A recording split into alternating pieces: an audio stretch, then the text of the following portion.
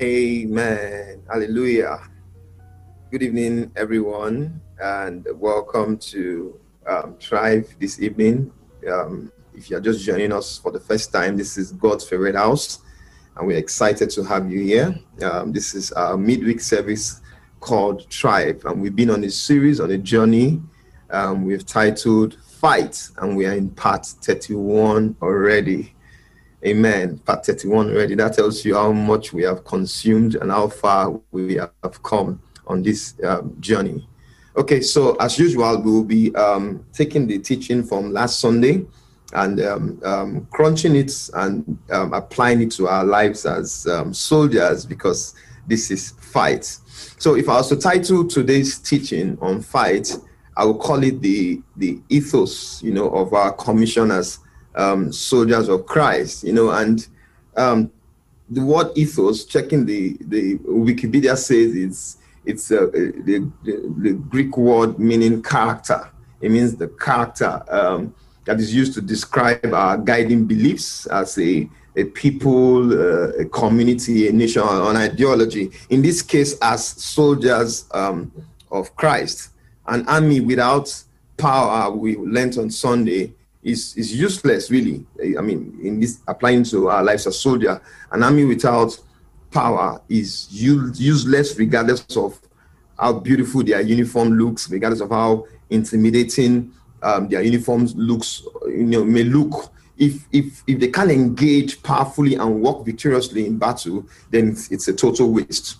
And the main reason we are given power, like we learned, is to establish God's kingdom here on earth. And in Acts 1, verse 8, I'll read, it says, "But when the Holy Spirit has come upon you, you will receive power to testify about me with great effect." Power to testify about Jesus with great effect to the people in Jerusalem, throughout Judea and Samaria, and to the ends of the earth about my death and resurrection. So, of course, throughout the Acts of the Apostles, we see the disciples who had, initially cowered up until that time, go out and do amazing things because they had become empowered people, and the Holy Spirit was continually working in them. So it had been a long journey from Pentecost, and the Holy Spirit had given these guys the abilities because he was dwelling in them at the time. And of course, this was over 2,000 years ago, and the Holy Spirit dwells in us right now. So we must know that despite the fact that the Holy Spirit dwells in us, has been given to us as Christians and as soldiers of Christ, we cannot, the Holy Spirit cannot inhabit an impure vessel comfortably.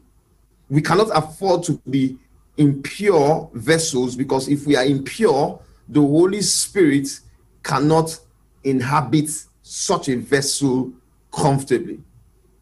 And Dr. Onizo took us back to the events, prior to the time when Israel got liberty from Egypt, so to speak. When God told Moses to tell his people that is ready to deliver them from slavery by his mighty power, God introduced himself to Moses as Yahweh in Exodus 6, like we learned, Yahweh. And Dr. Onuzo was explaining that prior to that time, God had only introduced himself to the God of Abraham, Isaac, and Jacob as an El Shaddai, before he got to the point where God introduced himself to Moses as Yahweh. I like to read that Exodus 6, 1-3 scripture. It says, "Then the Lord said to Moses, now you shall see that I will do what I shall do to Pharaoh, or compel him by a strong," and I'm reading the Amplified Classic, "he will not only let them go," talking about the children of Israel, "but he will drive them out of his hand with a strong hand." And God said to Moses, "I appeared to Abraham, to Isaac, and to Jacob as the God Almighty," that is El Shaddai. "But my name, the Lord Yahweh," that is the redemptive name of God, "I did not make known to them." in acts and great miracles.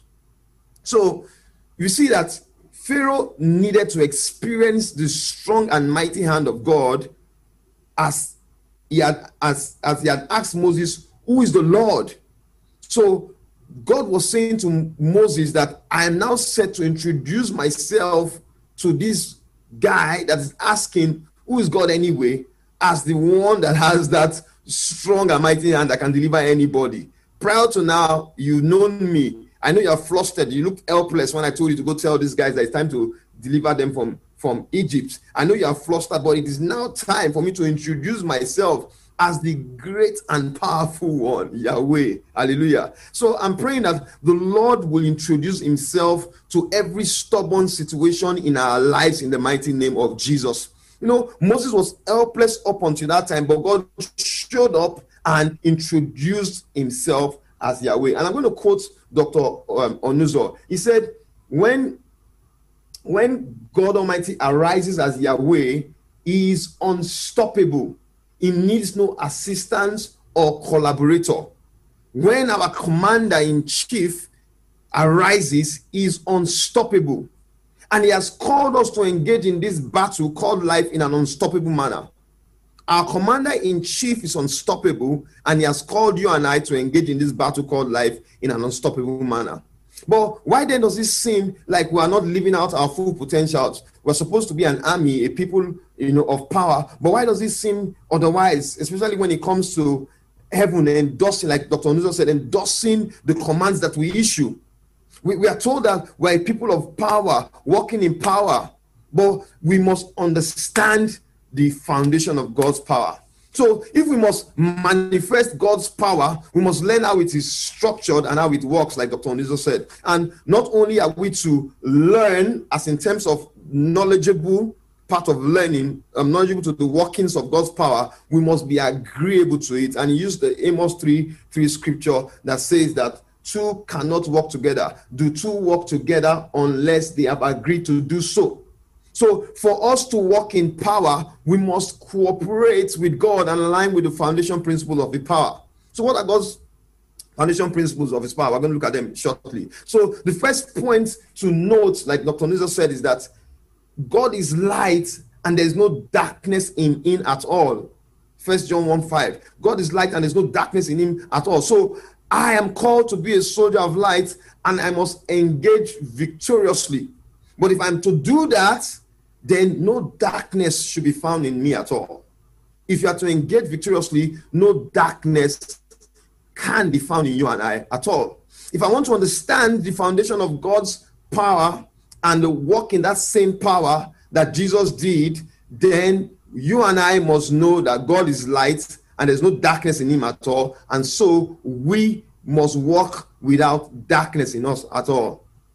He also shared Psalm 89 verse 14, and I'll read, righteousness and justice are the foundation of your throne. Love and faithfulness go before you. That's the NIV. I like the way the TPT, the Passion Translation, put it. He said truth, not just only righteousness and justice. He talked about truth and faithfulness. So the foundation of God's throne is righteousness and justice. Our commander-in-chief is the God of truth, the God of righteousness and justice. And of course, in Deuteronomy 32 verse 4, and I paraphrase, Moses said, he is the faithful God who does no wrong. A God of faithfulness without injustice.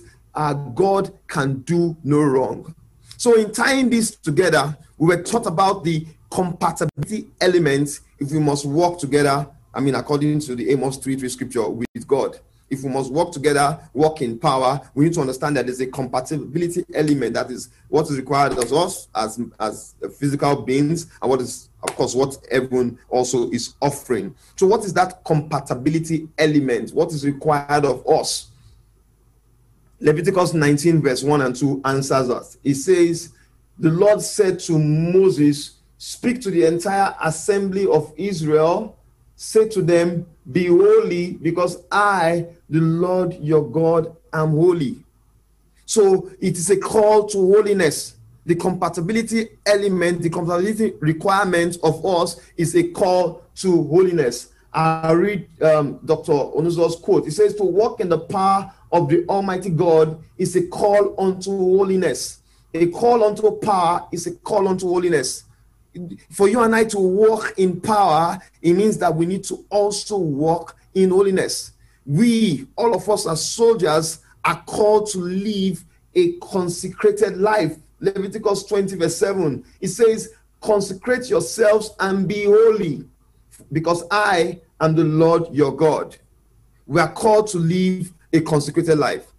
And I've heard pastors say over and over and over again that the level of our consecration determines what we can and cannot engage in. And I found this to be so accurate. Even as we are commissioned into Christ's army, a general cannot afford to indulge in the excesses of a private. You're called into the army. There are different levels to this thing.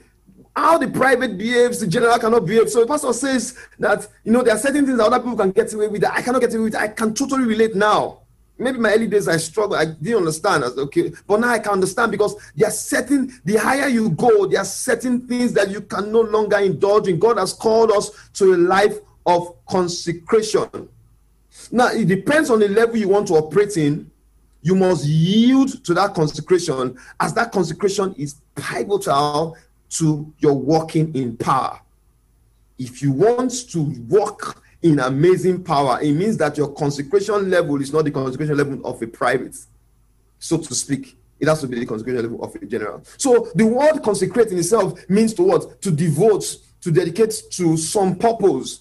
Yes, to be dedicated, to the cause of advancing the kingdom of God here on earth with power in every sphere of our lives. So we are called to be consecrated as parents, as spouse, as leaders in our different capacities, and as followers of Christ, as ministers of the gospel, even in our relationships. The question to you and I now is, have we been walking in our consecration in these areas?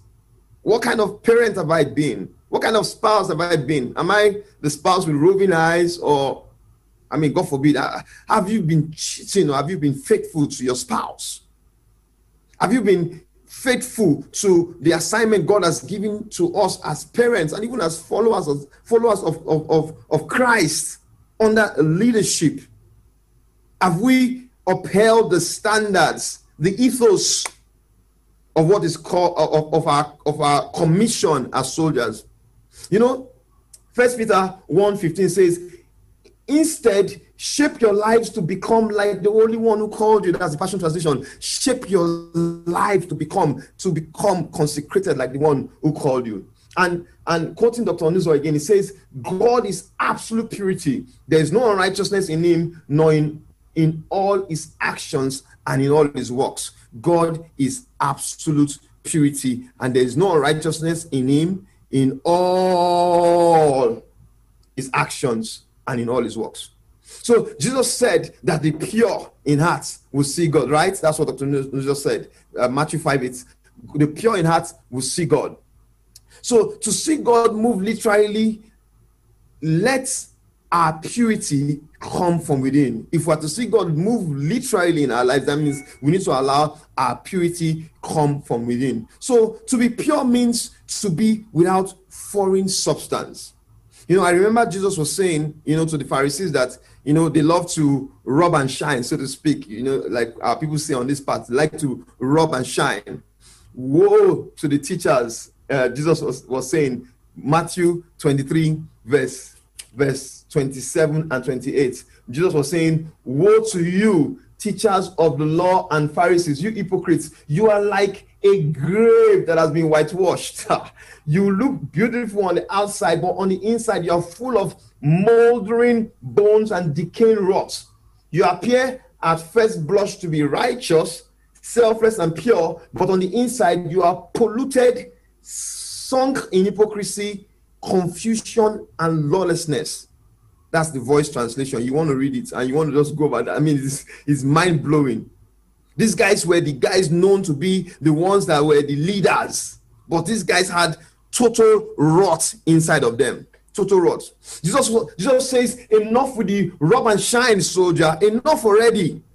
And in verse 26 of that this particular verse, Jesus used the cup to describe the rub and shine process. Now, the cup is a vessel, a carrier of substance, just as our bodies are a vessel, a carrier of substance. So the question to you and I, soldier, what is your substance?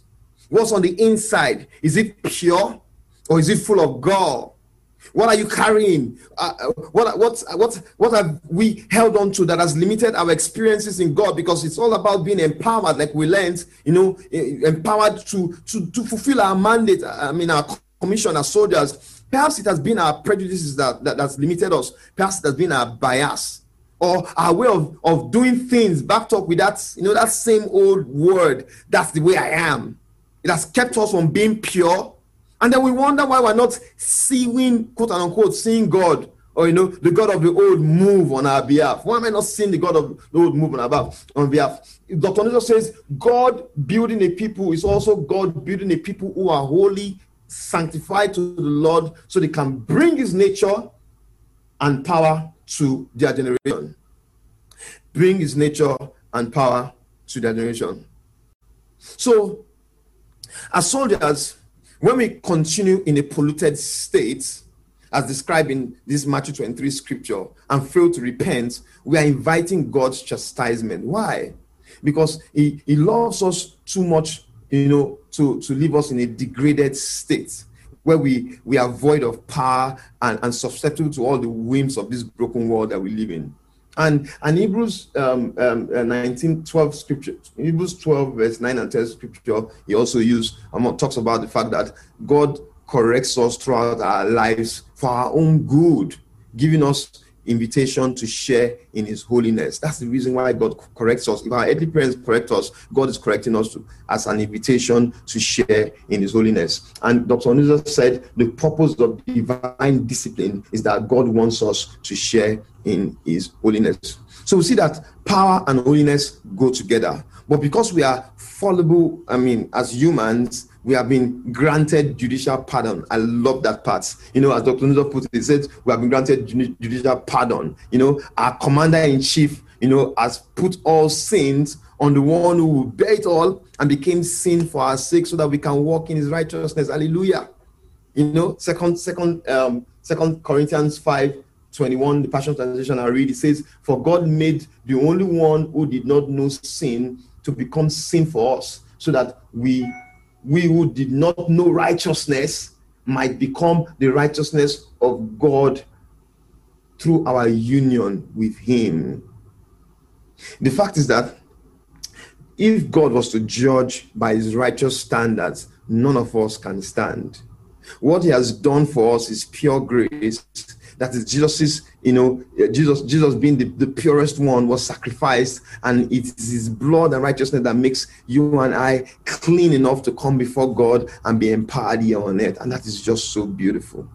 So Dr. Nizo said the pardon we receive through Christ has made us unreprovable before God. God will not bid you and I depart from his presence. No tongue can bid us depart from his presence. And if we fail, like we're told, God has a system of bringing us back when we fail. If you live long on earth, you at some point stumble. But the goal is not to stumble. The goal is to keep your eyes fixed on God, because he says, even though the righteous will fall, many times God will pick him up all the time. So John chapter 2, verse 1 and 2 says, you, my dear children, and I write these things to you so that you won't sin. He writes it to us so that we won't sin. But he says, if anyone does sin, the first phrase there is so that you won't sin. But if you do sin because of life, we continually have a forgiving Redeemer who is face to face with the Father, Jesus Christ, the righteous one, who is the atoning sacrifice for our sins, and not only for ours, but also the sins of the world. This scripture, this verse is not a license to throw caution to the wind, because it says that if we sin, he would have mercy. No, the opening phrase there tells us the essence of this text, that we shouldn't sin, we won't sin. But perhaps we miss the mark, and we have an opportunity to, we will have an opportunity to be restored to our empowered state. And this was so, this part, especially for me, was just so humbling to know that, okay, even when I miss the mark sometimes and I miss the prize, God is there to catch me. But it is not a license for me to deliberately live in an impure state or the rub and shine state like we talked about, So there was so much talked about on Sunday, and time will not permit to share every single detail. But I believe as we engage with the panelists, that will come up shortly, more light will shine. So let me wrap up by one or two more of the quotes that Dr. Onuzo shared. He said that change comes from the Spirit and not from the persuasion or from pleading. Change comes from the Spirit. The power we need to change or influence our world is available only in the Holy Spirit.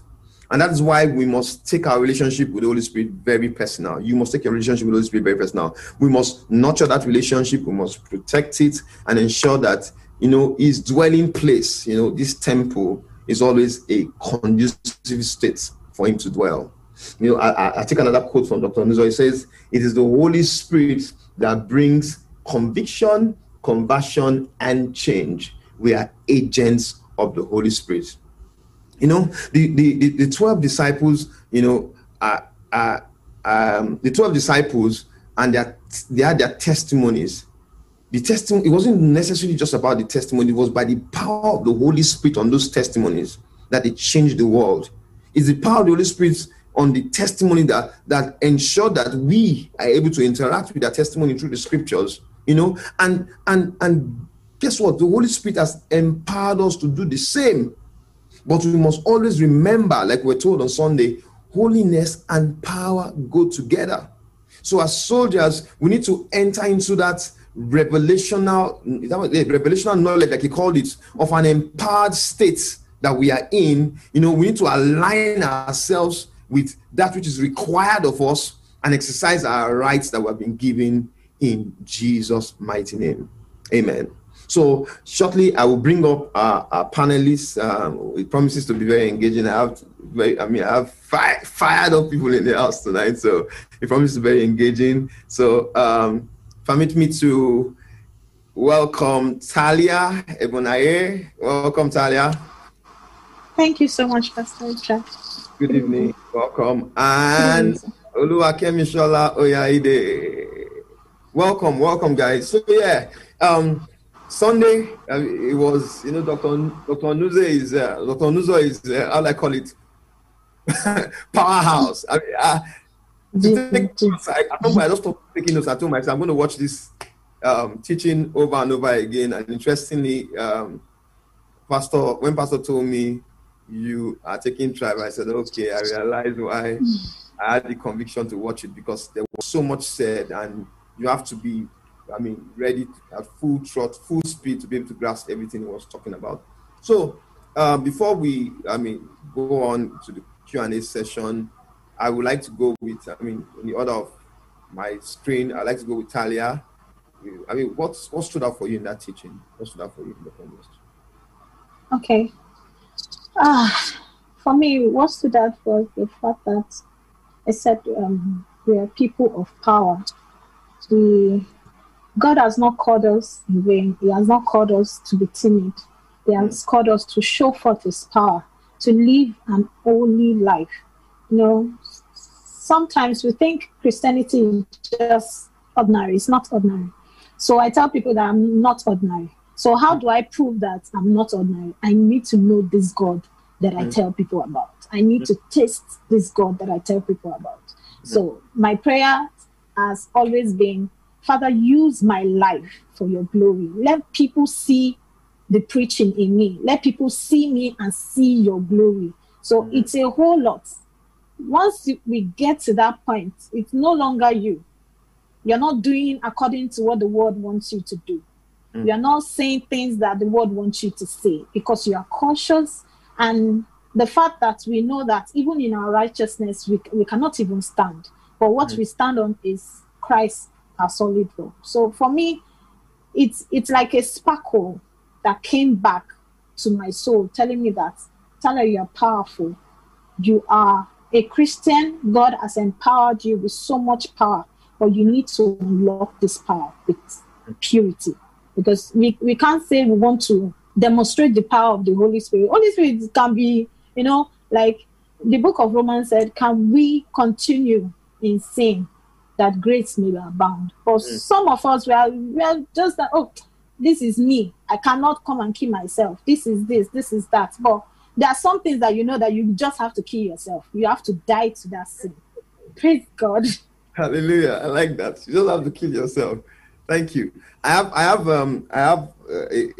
something I would like to share similar to what you said, but let's take Kemishola first, and I'll come back to what you just said. Okay. Good evening, Pastor Richard. Good evening, everybody.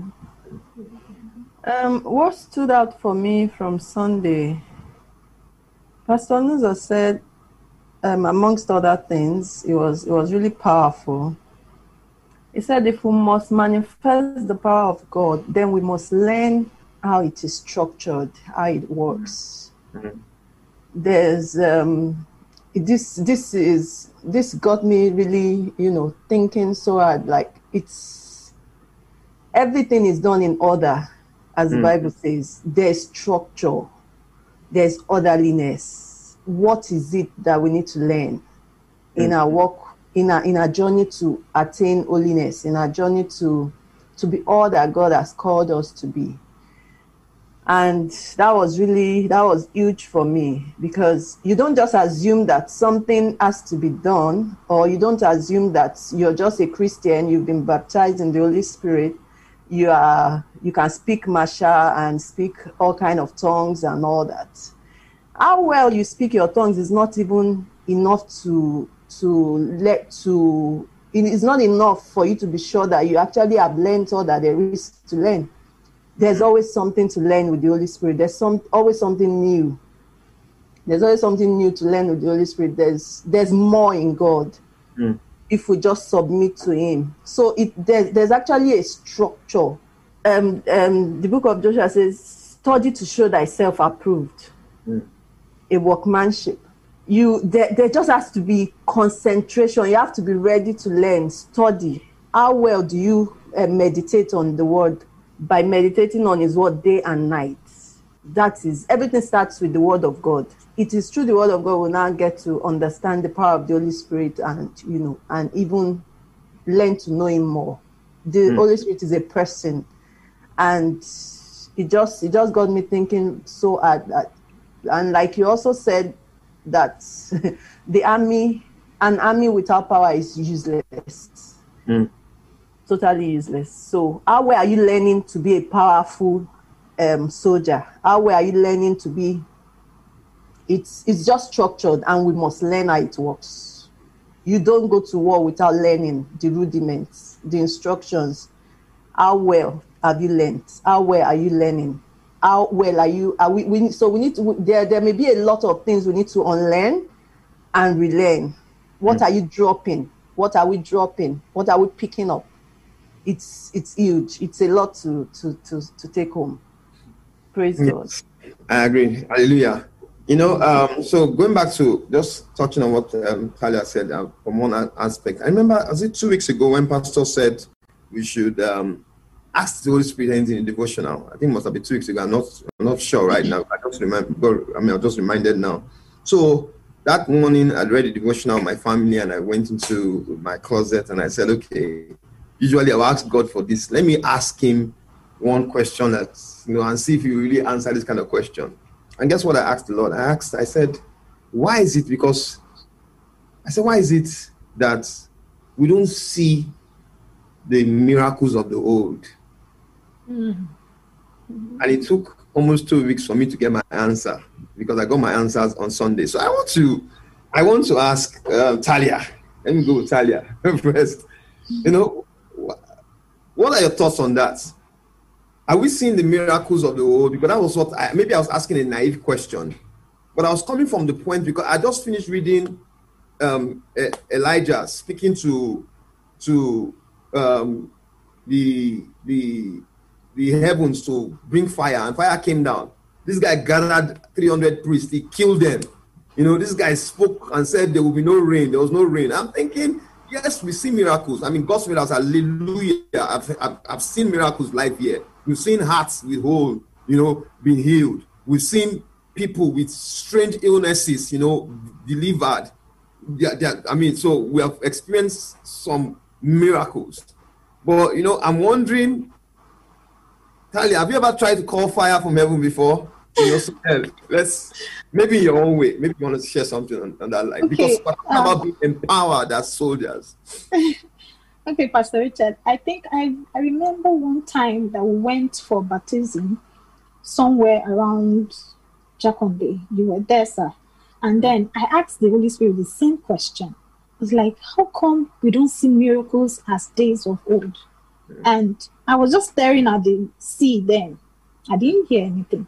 But after that day, I think I began to read my Bible, and I see that these people, they had reverential fear of God.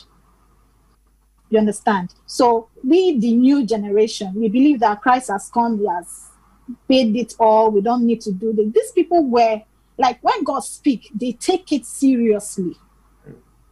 And they anticipate that power. They rather stay there. Like when Anna was believing God for a child, she kept on going to Shiloh, trusting God. Most of us will give up. Now, most of us will say, oh boy, I don't try. I don't try now. God, 5 days of vigil. As in, I don't try. I don't try. I'm not doing it again. In fact, but we don't have that perseverance. Because sometimes it's not about us. It's about the testimony that God wants us to share to someone else. Now, if you don't have a scar, how will you tell someone that I was there, I've been there? Trust God, he will come through for you. So we need to have that hunger. Like Papi will say, that is a child that will raise up his hand is the one that they will carry. We need to have that hunger and go to God hungry for that kind of miracle. And it will happen, definitely, because God is just waiting on us. While we are waiting on God, he's waiting on us.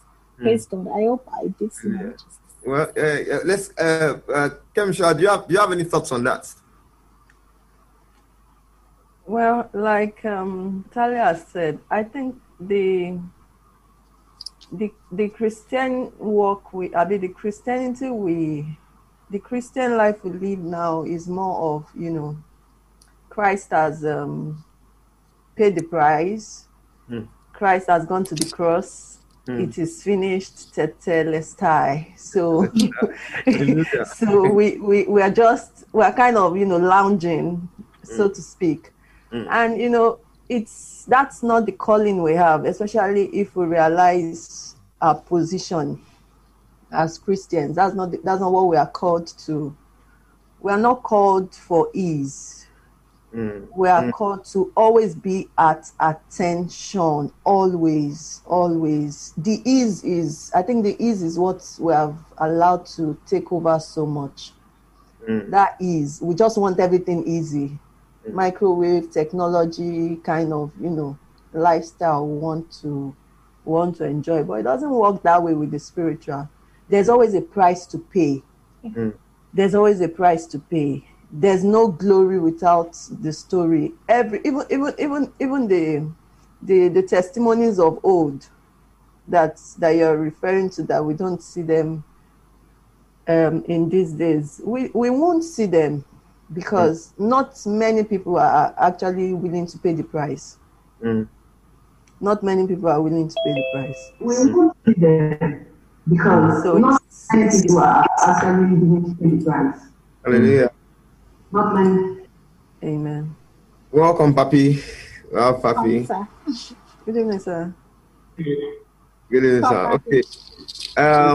I think I was in my mind. I was like, okay, this question. I think I need to hear Papi's input. So I don't know if I'm sure you were listening at the background. I said when I read the devotional, I think about 2 weeks ago, and I'm not sure. And you were talking about we should ask, challenging us, it was like a refresher. Go and speak to the Holy Spirit. talk to him, and if you ask him a question, he will respond to you. So when I went to have my quiet time, I was thinking, what can I ask? All this. Let me ask one kind of hard question, so to speak. So I said, why is it that, because I finished reading Story on Elijah that morning, why is it that we don't see those kinds of, action, like real tough movies, so I don't know, sir. Yeah. So what answer did you get? I got answers on Sunday. I mean, sort of some answers on the part of purity, so those guys better from the point of purity than we do, because many things right now are hitting us, per second, the way we think, the way we process things, but I believe there's so much more. Okay, also, I mean, like Talia Kemisola said, I think the what they shared was spot on, which is, starting with Kemisola and the Tetelestai, it is finished. God said it, I believe it, God said it. So we take it easy, And I was reading something about the statement that some great man of God that has gone to be with the Lord now said. He said, "Comfort will destroy your life." We're talking to Christians. It says, "Comfort will destroy your life." So we have people today that, because of COVID and online church, people are online. You have people that don't worship anymore, because no one is watching you. No one is there to watch you. If you were in the church, you'll be on your knees. You'll be, you'll be, now no one to give you credit for worshiping. Just you and God. And most people sometimes just fast forward to the word, or just be doing other things until people don't worship anymore. People don't. So we take an audit of how you attend online service. You attend it on your bed, covered up in duvet. You're snoozing in and snoozing out. And we're talking about power.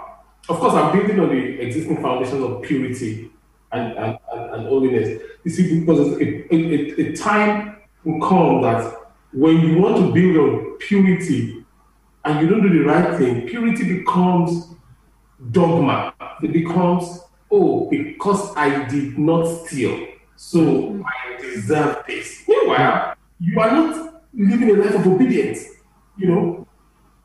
Purity is all about obedience. And obedience is doing what the Spirit of God says to do. It says, repent, you repent. It says, it's worship, you worship. It's pray, you pray. To what Talia said, back in the day, so to speak, they took God seriously. They took God seriously. Right now, everybody, Holy Spirit, my party. Holy Ghost is my party. There are different songs like that.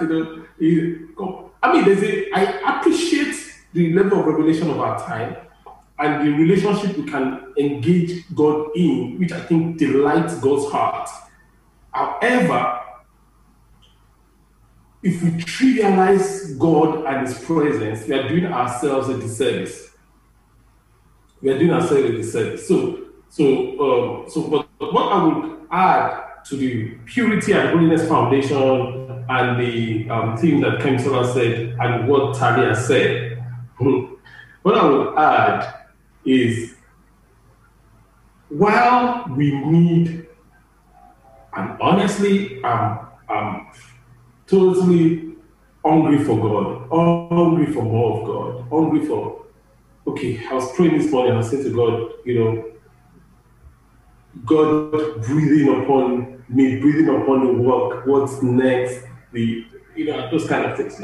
And it's the hunger of my heart is, you can see, it's insatiable, However, we can easily become a generation, an ungrateful generation. If we were to document what God has done in our life, remember, the Acts of Apostles, the Old Testament was written over 100 years. If we were to summarize, Gospel is just 10 years.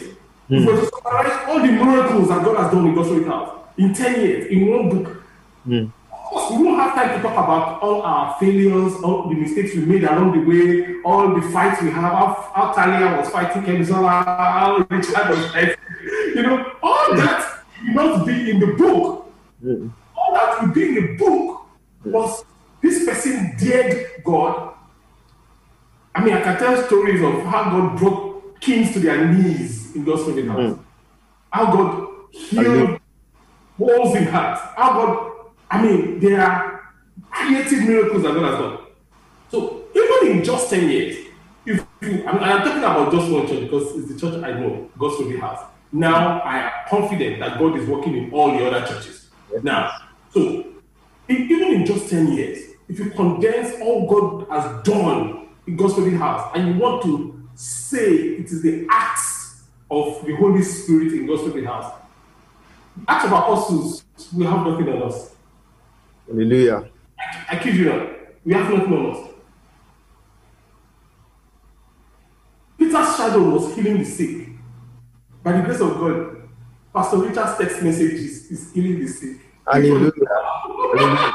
Hallelujah. Yeah. Which one is more powerful? Now, unfortunately, we are reading condensed work of about between 100 and 150 years in a few pages. And we are looking at the details of our life. We are looking at the limelight of their lives. We are comparing it to the concept of our lives. And we are shaming ourselves. Instead of us to see that God's work is on a higher scale. Obviously, the attack we are facing is also on a higher scale. So the devil's work is also on a higher scale. Sometimes, so we get discouraged the same way they got discouraged. Like Talia said earlier on, God did not answer every prayer. Remember, Stephen was stoned to death. Stephen was stoned to death. Meanwhile, the church in Jerusalem celebrated it as a victory. If any of us was stoned to death today, we will say, oh, where is the God? Where is the God that we are praying to? Oh, God did not answer our prayer. Oh, yada, yada, yada, yada, yada. So we lose perspective. We lack understanding. Then we ask us stupid questions. Why don't we see, sorry, Pastor Richard, it's not a stupid question, but why don't we see God's power in today? What kind of question is that? We are not seeing it because we are, because of all these things, not because it's not there, but likely because of all these things that we are talking about. And, based on what you have said, Pastor Richard, the foundation of purity and holiness, most people don't want to be pure anymore. People don't want to be holy anymore. Like you also said that Dr. Luther said, purity and holiness doesn't mean you will be perfect. You make mistakes. When you make mistakes, are you going to yield to the U-turn of the Holy Spirit and repent and pick yourself up? When you do that, you are okay. The world may still be judging you, but you are fine. Like Kemisola said, like Talia said, and the things I've said, God is at work. Hallelujah. Yeah. That's it. Yeah. Amazing. Thank you.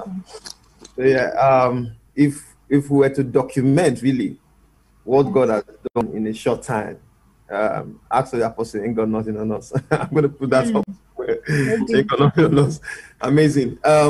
Okay, so maybe we should just go straight to questions now. Or do you have maybe there's something more, Talia, that you wanted to share? Something else that stood out for you from the service? Okay. None? Okay, yeah, okay. So, while the service was going on, I remember I kind of dozed off a little. Wow. Woke up again. I'm just being honest. So, what came to mind was the need to engage the Holy Spirit. Like Papi taught us that anybody in shape, he would just ask the Holy Spirit, who is this person? I remember years back, I started, doing it, but it didn't come like I was expecting. But last year, I met someone and the person looked so much like somebody that I would like. So I was not telling the Holy Spirit, let's just do something here. Who is this person? Because you know that I will fall for him because of all the things that he's showing. But please, I don't want to go in my own flesh. It was in a Keke Mara that I had a conversation with the Holy Spirit. And that night, this guy called me and he was confessing. I was shaking because initially he came as a very, very godly person. So when Pastor Okeonizo was saying it, I just remembered what happened. I was like, we cannot joke with the Holy Spirit. There's no question that is too big or too small to ask him. There's nothing that we cannot engage the Holy Spirit. If only we can do that often, we will save ourselves from, like ladies, will save ourselves from heartbreak. They are not necessary. They are not necessary if we can engage the Holy Spirit in that aspect. Praise God. Hallelujah. Thank you.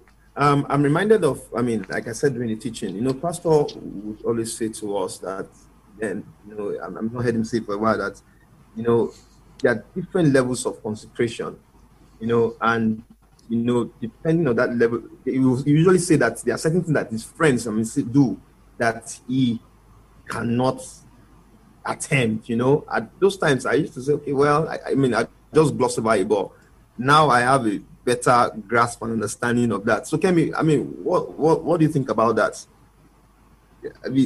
Being a soldier, right? There are certain things that other people can do that you see them getting away with, or you see them doing and it seems like nothing is happening. How does that play out in your own life, in your own situation daily? You see people, you seem like, okay, they are Christians, they go to church. Sometimes they, if they worship, you feel goosebumps. But you know that there are certain things that your own level of consecration will not allow you do. Yeah, so, let's hear you. Well, I think that is totally true.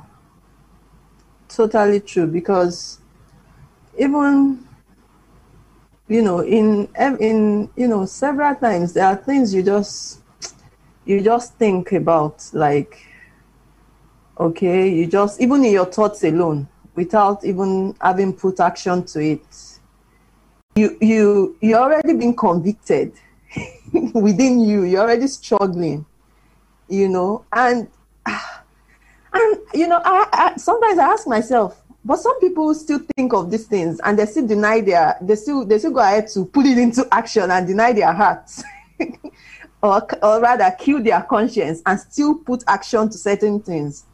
And it bothers me because sometimes I struggle with the thoughts of several things a lot. I struggle with the thoughts of even putting some words to, sometimes I'm angry, somebody has hurt me deeply, and I'm struggling with, I want to call this person, I need to give this person a piece of my heart. I need to speak up. But then I find out that I'm struggling. The Holy Spirit is, no, don't, no, calm down, don't. And I'm struggling, like I'm almost picking up my phone to make this call. I need to give this person a piece of my heart. And it's hard. And I'm like, do other people go through this? And it's, why is it only me? Why am I struggling with this? And I'm like, oh. Happy to tell you that. Sorry to cut you. Amazing. Okay, sir. Just to say that, I personally went through that phase that do God really ask all people to do this? And he's asking me to do the things that he's asking me not to do. Okay. Pastor Richard, I want to do again. Let me even use one of your, I wouldn't share details. So recently, I saw someone do something, that if they are done to me, I don't know, to you, right? And when it was your time to respond to the person, I don't know if I should call it love or extraordinary love. And I was saying to myself, I was sharing with my wife that, look, this is not ordinary, you know. I don't think I'll be able to, you know, I mean, yeah, I forgive you, but you're on your own, bye. I don't think I'll be able to respond with that level of, you know. And she was saying to me that, well, it is the calling, you know, it's the way God has called. In my mind, I was like, okay, yeah, I know that part.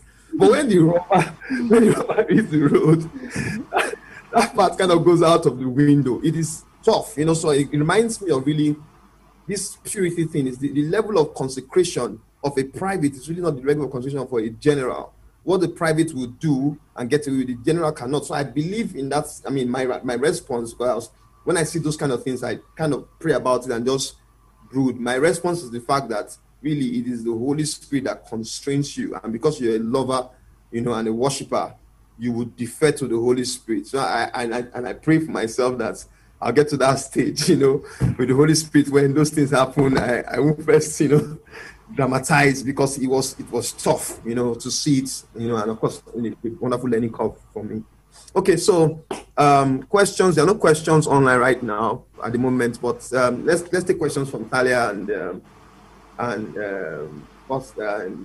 Kemisola. So who wants to go first? Questions? Maybe one that's been born in your heart. That you said, when I see Pastor this evening, I'm going to ask him. Question. Okay, first. Any question? Yes, please. I want to ask. I don't know if it's a question or a comment. Most times God tells me something, and then He doesn't tell me what will come in between the promise. He just tells me, okay, this is what I would do.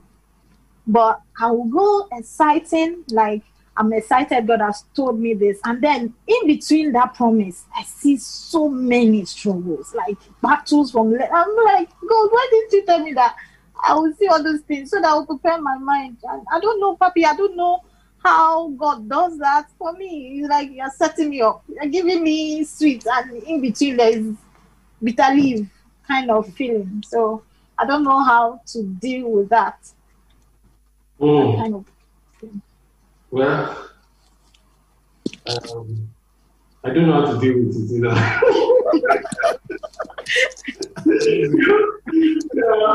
There are things that have happened in my life. I mean, some recently, and many of you know, that I'm like, I mean, why did you show me this from the beginning? And it's going to happen. But you see, that God is it shows us the end picture, the big picture. It doesn't show us all the trouble in between, because we will run back. You know, the children of Israel, when they saw the Red Sea, God didn't tell them that there was any Red Sea. He didn't tell them that there was any giants in the land. He just told them, you are going to a land that is playing with me, and then they will say, yay. Meanwhile, do you know what they made the Red Sea? They appointed captains, wanted to appoint captains that would lead them back to Egypt. That what is all this? Even when they crossed the Red Sea, they still murmured at Moses that what is all this manna that we are eating? The days of garlic and cucumber. And it was a problem, because when we don't keep our eyes on the big picture, we grumble on the present, concerning the present challenges. So but God, many times, God did not show Joseph the prison. God showed him the palace. Because if you show him the prison, you know, he will not deal, you know. So that is the nature of God, you know. And also, it is what happens between the promise and the palace that actually prepares us for the palace. It's what happens between the promise and the palace that actually prepares us for the palace. It's what happens between Egypt and promised land and Canaan. It's actually what prepares us for the promised land. So if Joseph had just gone from his father's house to the palace, he would have messed so many things up. But he matured in Potiphar's house. He matured in the pit. He matured in the prison. When he got to the palace, he was ready. So that's the character that God builds in us in the journey to the places taking us. So don't be discouraged. God is working something in you that is preparing you for where He's taking you to. And that's the joy. When Peter says, "Count it all joy when you fall into diverse kind." Christians fall into diverse kind of position. They're asking why. I mean, the question is, why not? That's the question. Why not? Christian, why? I'm a Christian. Why did this kind of thing happen to him? Why? In God's family house, we never said Christianity means no trouble. Did anybody tell you that? No. In the Bible, there's nothing like that. People would rather pray, quote-unquote, fire prayers than focus on the working of the Holy Spirit in their lives. Meanwhile, the working of the Holy Spirit in your life is more powerful than 10,000 fire prayers you can pray. So, when you come out, cooperate with God. Then, like Elijah, when you call down fire once, people are like, how come he's so powerful? How come she's so powerful? Because you are paying attention to the process. Okay, Talia? Sorry. Yes, sir. Thank you so much. Amazing. Thank you, sir. Kemisola, any questions? Yes, sir. So my question is concerning consecration. Like we've learned on Sunday that it takes consecration to walk in holiness and purity. So what I want to ask particularly is there, of course, like Papi has always said that, which we already discussed, that there are different levels of consecration. But what I want to know is there, can we say there's a particular level of consecration that is required to consistently operate in power, in God's power? Is there a particular level of consecration required to consistently operate in power? The power of old. Pastor Richard, you want to go? No, I want to leave if I'm a student. So the answer is yes and no. Yes, because it's pretty obvious that there is, and it's what it looks like. Why there's a general side of it. What it looks like for one person is different from what it looks like for the other person. God said to Samson, don't cut your hair, the hair of your head.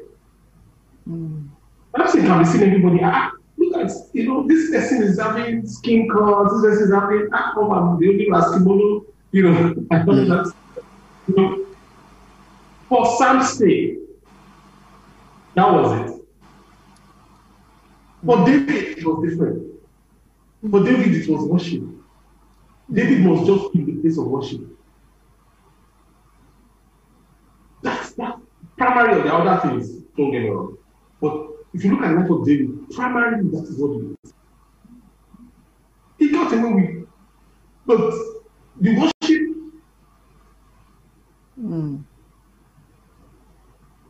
So yes, there is, and it's to a certain, when you get to a certain level, you leave the general level and you get to your own consecration with God. So, which will form the basis of your covenant with God.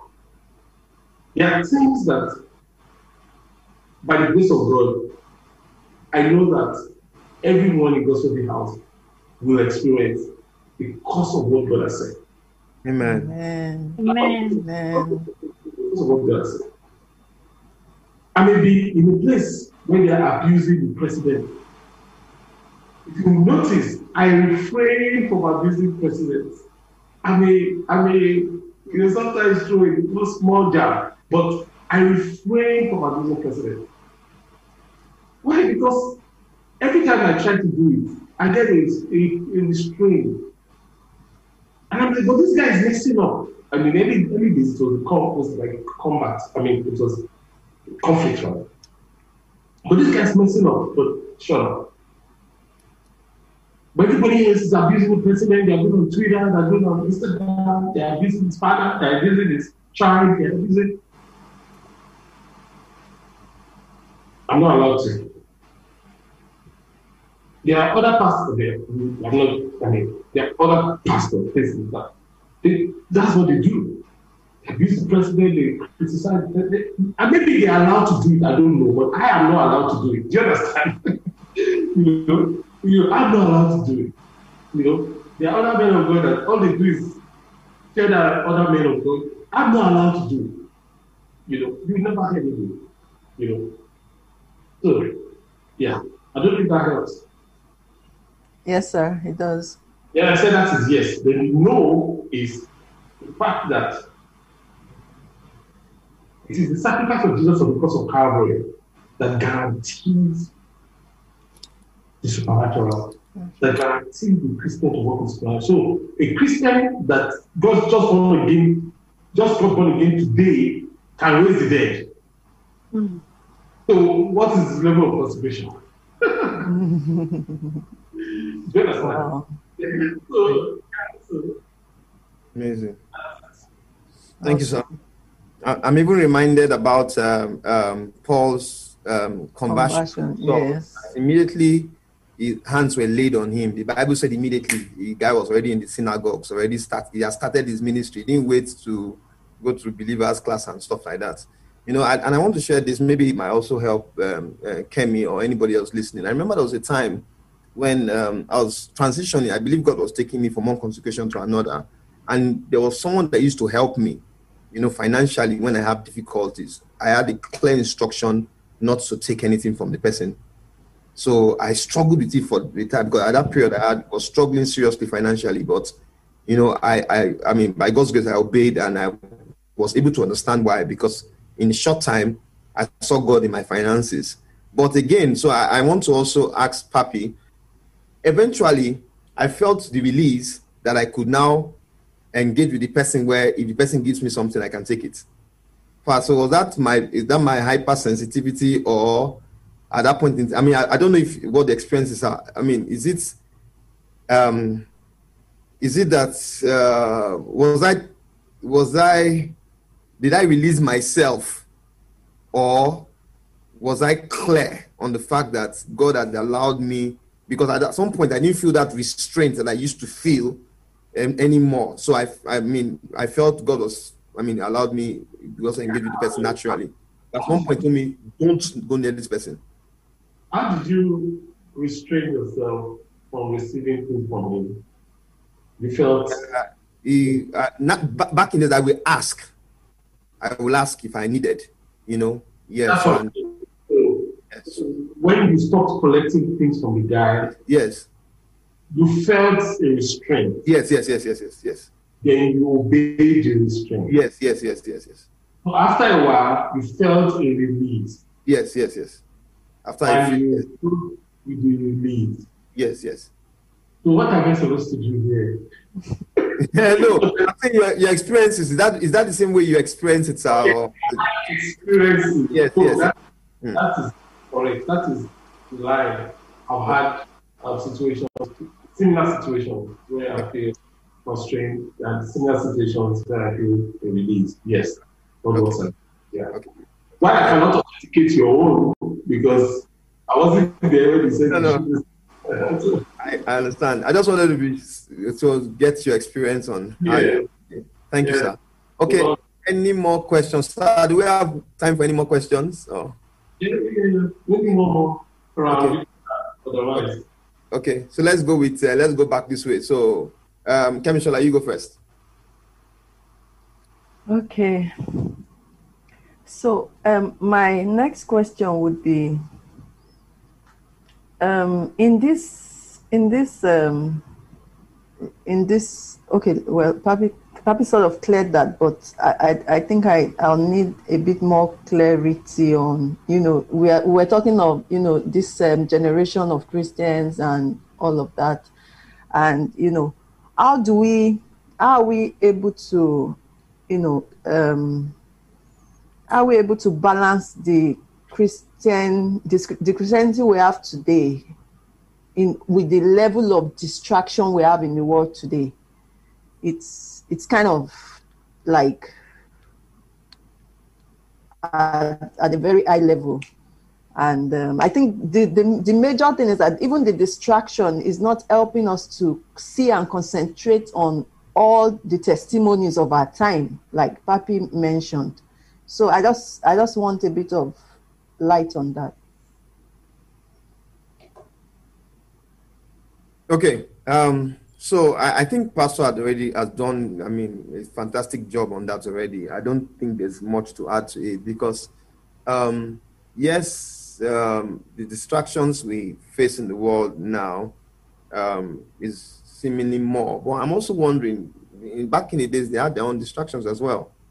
So the most important, I think the most important thing is the part that Pastor said that these things are happening, but our minds are, can I call it, closed because we're not documenting. That when he began to talk, really, I thought about, even though I thought about it in gospel house, I've heard about, I've seen holding hearts healed. I've seen people engage serious miracles. Even I have been a partaker of miracles in my family different times. I see my children manifesting in the gifts, of the Spirit. So I think the challenge there is not so much so about the distraction. It's about we, the believers, the soldiers, how we process and document. We're looking for something grandiose when it's happening on a daily, on a regular in our lives. I'll say that in addition to everything Pastor has already said. Is there any more you want to add to that, sir? Yeah, probably say that Kemsala, we need to be more deliberate. The same way we have tools that distract, the same way we have tools that help us focus. So your phone can be a source of amazing focus and can be a source of amazing distraction. If you throw away your phone, it will solve the problem. So there are apps that help you meditate, that help you stay in the present. There are apps that help you stay in God's word, that help you pray, that help you connect to Christians. There are apps, or there are apps that will give you, I don't want to mention anybody's names, all the things that distract, we have to be deliberate. I think what happens is that most people just pick up their phones and they just start by scrolling. No, you have to be deliberate. You can have maybe 30 minutes scrolling time in a day. Okay, this 30 minutes, let me just relax and just check what's going on with people. Sometimes I miss this 30 minutes, But you have to be more deliberate. That's what I would add. Thank you. Thank you, sir. Thank you very much, sir.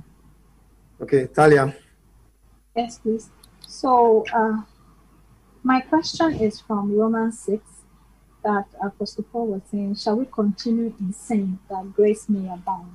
Now, I want to know how we can balance grace and righteousness. Like, if there's balance at all. Like, sometimes when grace and righteousness. Yes. Okay. So, like, people will say, you're not Jesus now you keep Jesus. All those kind of things, then they'll tell you, calm down now, nobody will leave you. So I don't know how to balance it. And sometimes when I do stuff that the Holy Spirit doesn't want me to do, I feel so bad. Is it okay? Like, is it okay to feel bad? And then the Bible also says that our righteousness is just like a filthy rag. So all these things are just, how do we balance it, sir? I think I'll leave that to Pastor. Well, I like to share something though before Pastor answers. I remember in my early days, it used to be the fear of God that drove me, when it concerns being in aligning sort of for purity. But as I grew older, it became more of the love, I don't want to break his heart, I'm enjoying the flow and I don't want to bring an interruption into the flow that's constrained me, So when it comes to the grace and righteousness, right? The righteousness part is being, of course, in the right and observing the things that would ensure you are pure, apart from the fact that the blood of Jesus already is, he has given us his righteousness. So, but not by my own standards, not by the fact that, if I do this, it's going to, I'd have messed up and it's going to harm me, or, God is not looking to harm me or to judge me. So it's more of I don't want to break his heart. I'm just loving up on my God, and, I'm enjoying this relationship. So that is what constrains me and gives me the balance, not to focus more on that. Okay, if I miss it, am I going to miss it or am I going to get it right? It's just like my father. I know that above all, my father, even if he wants to discipline me, like even Dr. Onuze was saying, he will discipline me from a place of love. So I'm not overly afraid of his discipline. But instead, I know that, my dad would do anything to say, my dad would do anything to just hear me say, Daddy, I love you, so to speak, So, so that's what helps me bring me to the place of the balance between not focusing much on the righteousness and, of course, ensuring that I'm also doing the things that keeps me on the path of purity. Pa, over to you, sir. Okay, so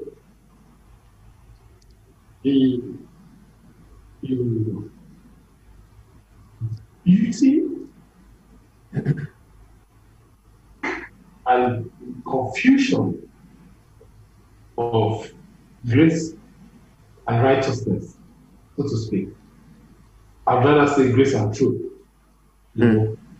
because I don't want to get into theology of it, but you know what I mean. Grace and truth.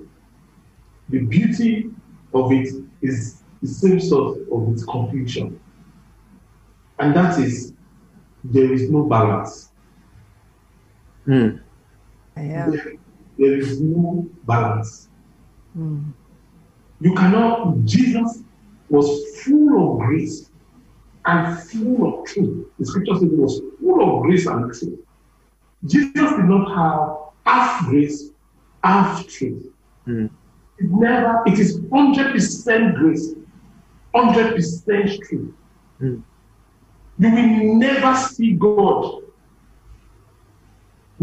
measuring grace to people, giving them what's more. Okay, don't exceed this. So God is lavish with grace. When it's truth also, God is lavish, is complete and holy in himself. So, which is why we cannot be righteous primarily outside of God, because God is so complete in holiness and righteousness and purity that our righteousness, like you said earlier, it's like filthy rags. It cannot be the best of our good deeds.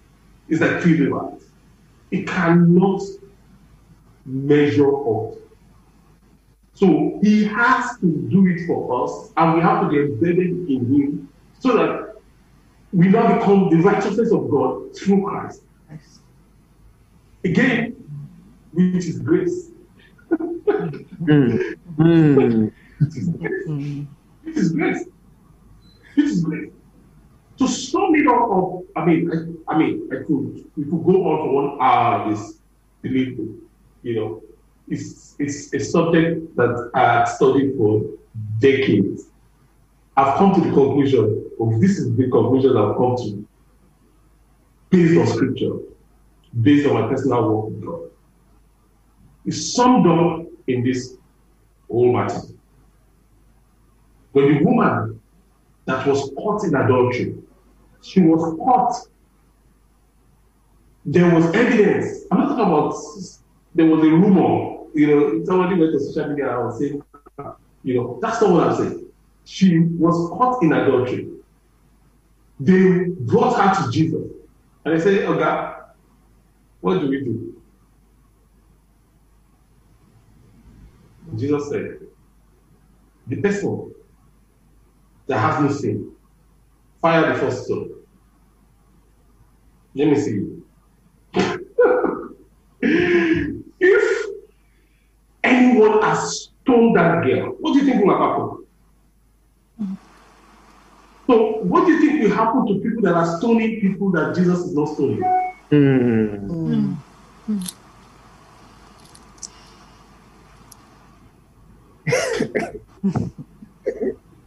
Number one.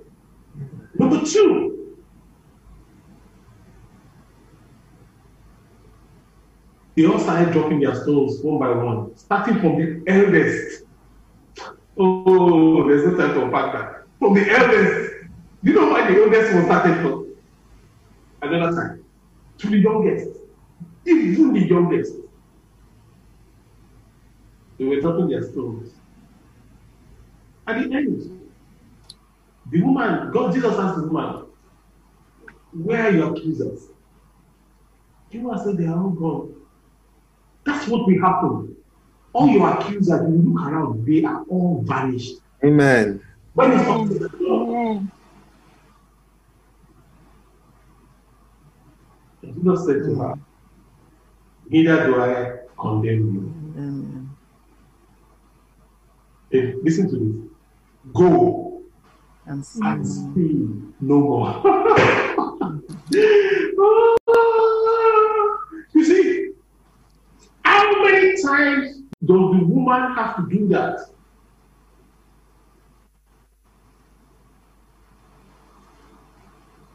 If you backtrack, nobody said anything about that. I reckon it's not our first time. We don't even want to begin to talk about where is the man. Of course, we're talking about that. We've talked about that. Where was the man? Since he was caught in the act of adultery, where was the man? You know, there can't be an act of adultery if there's no man. Anyway, it was a woman. Pardon? He was holding a stone too.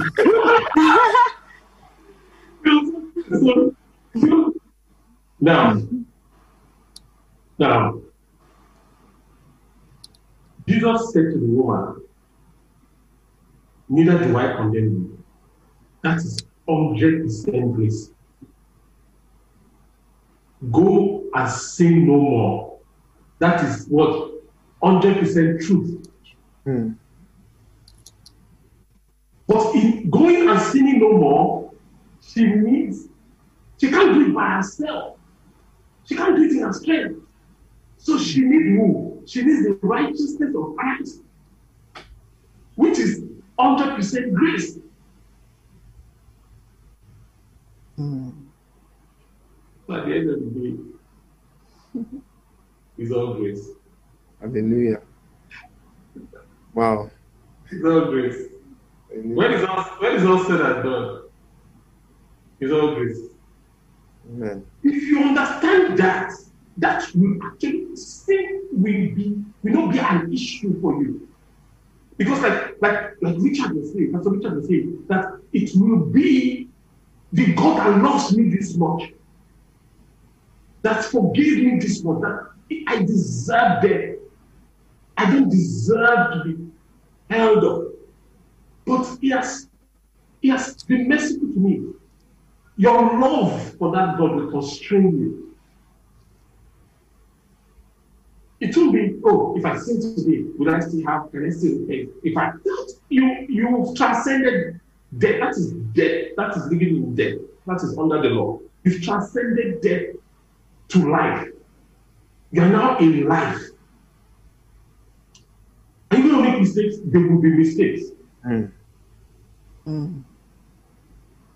But guess what? Even the mistakes you're yet to make, Jesus died for. So where are those that are only stones? That's the question. Wow. Talia. Amazing. Thank you, sir. Wow. If you are watching and you've been holding stones, you just had put down your stones. You know, there's no point stoning people that Jesus. And this is something that happens in our lives daily. You are criticizing somebody, you are judging the person, You are the judge and juror. Jesus has not called you to stone people. He's not stoning them. Hallelujah. Thank you so much, sir. If you are giving your tithes, if you are giving offerings at this point, you can be, the instructions are in the chat room. So please just follow the simple instructions, and I'd like to pray over this offerings right now, and then Pastor would round up, and Pastor would pray over us all. So, Father, I want to thank you for everyone that is giving their offerings and will give after this time. We're asking in the name of Jesus that according to your word, for those giving their tithes, that you will be devoured for their sakes. You open up the windows of heaven and pour out your blessings that will not have enough room to contain. For everyone giving our Father their offerings to you, my Father, indeed, according to your word, your promise as a church, we eat bread without scarcity. We have an abundance of gold that will make silver ordinary stones in our lives. Thank you, Father, for your faithfulness. In Jesus' precious name we pray. Amen. What an amazing evening. Over to you, Papi. Okay, so thank you, everybody. It's been amazing hanging out with you guys. And everyone online, thank you for, being a part of this. God bless you and keep you. Amen. God stand upon you and be gracious upon you. Amen. God is countenance upon you and Amen. upon your life. Amen. So shall it be. In Jesus' name. Amen. Amen. I'd like to close ourselves by reminding us that this is our decade of destiny. And don't mind that it started with a plane. This is our decade of destiny. This is the year of light. And like we say, light shines brightest. When it is darkest. God bless you. Bye, sir. God bless you, sir. Thank you for listening to this. I want to encourage you to share this resource with your family and friends. God bless you. Oh.